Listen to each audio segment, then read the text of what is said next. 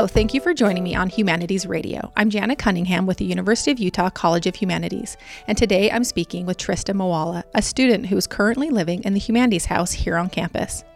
Trysta is majoring in Asian Studies. She was a member of the Humanities Scholars cohort last year and has participated in an alternative spring break focusing on HIV and AIDS in LA.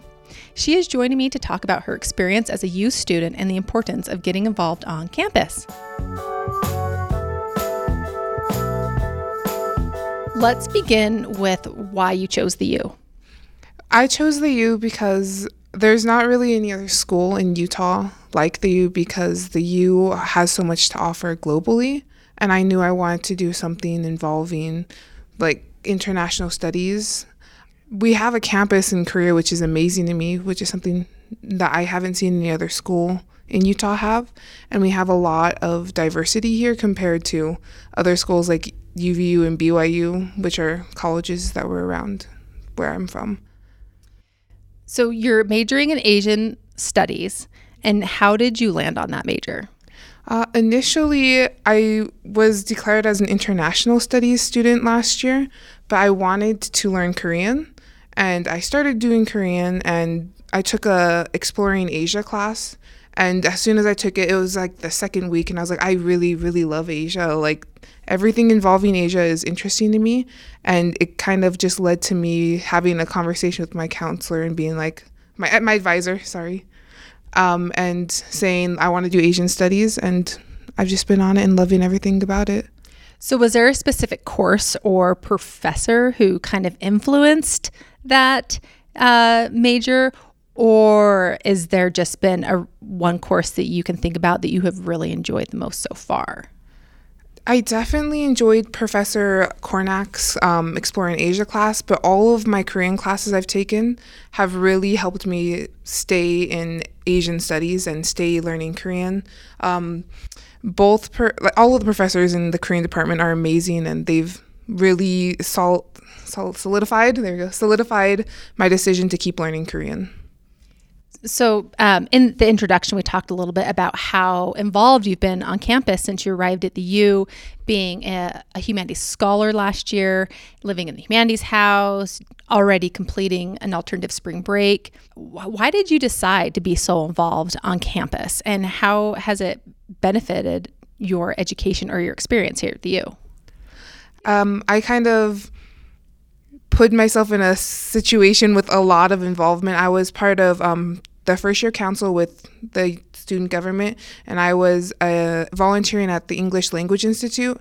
Also, I helped out with being an ambassador for like the Global Utah and just helping with some Korean students who came over to tour and try to help them choose if they want to go to the U.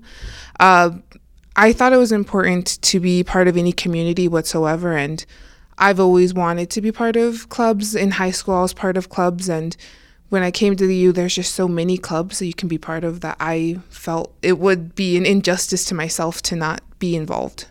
So how did you find those clubs? I just looked around for flyers, and I was one of those people who looked up on the internet everything possible, like, what does the U have to offer? Like, oh, I'm interested in Korean. Is there a Korean club? I'm interested in looking at student government. Is there anything I can do as a first-year student? So I just really was through that, and also I was able to be a little bit involved with the Humanities Student Council last year, thanks to my academic advisor. She told me that there was a student council, period, and I was like, oh, like, go ahead and whoever you have to email her and tell her my name. I want to be involved. So what advice would you give students, especially freshmen who kind of don't even know where to begin to look? What advice would you give to them on where to look, where to find resources? I would say look everywhere on campus. There's posters everywhere, and anything that's the little bit, like even tiny bit interesting to you, just go after it. Because a lot of people find that they're interested in something they didn't know they'd be interested in. Like for me, with alternative breaks, I was able to be a volunteer, and this year I'm actually a site leader for a trip. So for me, that was something I wasn't expecting out of myself. I thought it would just be like a trip that I'd be able to talk about for a while, but now here I am working heavily with the Benyon Center about what my next trip's going to be this spring. What is your next trip going to be?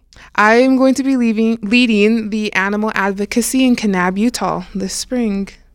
So is that just for spring break? So alternative breaks with the Benyon Center, they happen during the fall break and spring break. And for students who can't get a week off of work, they also have weekend trips. And the Benyon Center is an amazing place to just get into the community and work. And so do you expect to continue to be involved with Benyon throughout your education here?